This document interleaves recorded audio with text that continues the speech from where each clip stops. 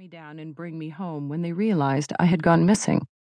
But at that moment, standing there stunned on the dance floor, my dark, adapted eyes stinging in the harsh, unwanted light, I knew I had to do something, and fast. I pulled my princess close, kissed her hard on the lips, a first for me, bolted the dance floor, and fled the hotel. When I hit the unlit road, I took a last look behind me. There I saw the strangest sight, a disembodied light bobbing eerily up and down, about 6 feet off the ground. It was, I realized, the flashlight attached to my father's head. "It's me! I'm over here! I'm okay!" I shouted. Now, for most kids, certainly for me that night in the Catskills, parents can be a real drag. Clueless, embarrassing, sometimes humiliating, overprotective, and always uncool. They make rules, curtail freedoms, spy and monitor, assign chores, require homework be done, limit computer use and TV watching, curb candy and soda consumption, forbid sex, alcohol, and drugs, impose curfews, and vet friends. Even young children, and certainly tweens and teens, understand that parents get in the way of fun. But, and this is the tricky part of it all, kids still want their parents to parent.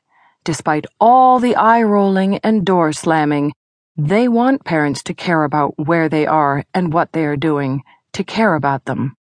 My father had ruined my night and humiliated me, but even my snarky teenage self knew that as a parent, he was just doing his job. I hated what he did, but at some level I felt cared for, even loved, by the fact that he had done something, however awful, did he really have to wear that flashlight on his head, to keep me safe.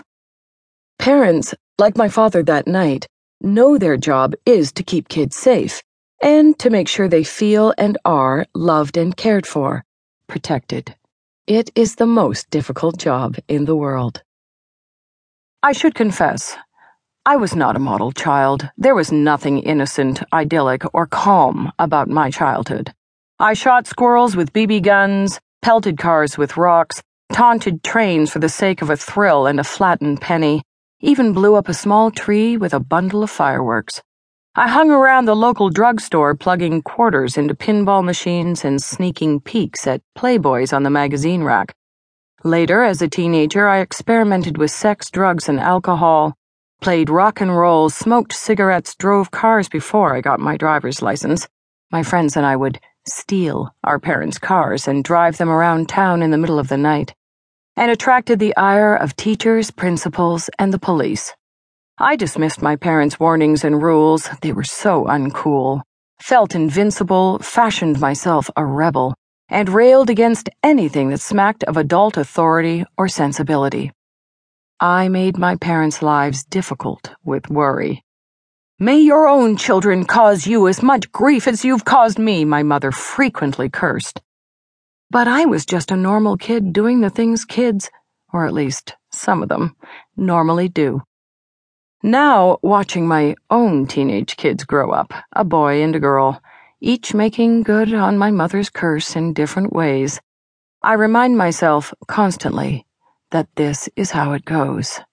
Childhood, the period between infancy and the end of adolescence, is not, and nor should it be, all purity and innocence.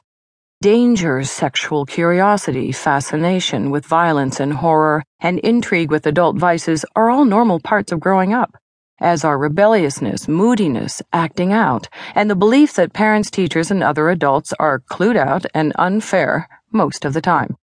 So you will not find here a lament for youth's wayward ways, nor an ode to the lost innocence of childhood. Children, I believe, have stayed much the same over the generations, at least in terms of their essential needs and natures. They go through the same developmental stages, each with its own difficulties, confusions, dependencies, abilities, and vulnerabilities, and they require the same things from adults: love, protection, guidance, freedom, and respect. Parents, for their part, have also stayed much the same, profoundly, instinctively, and universally loving their children, cherishing, nurturing, caring, and hoping for them.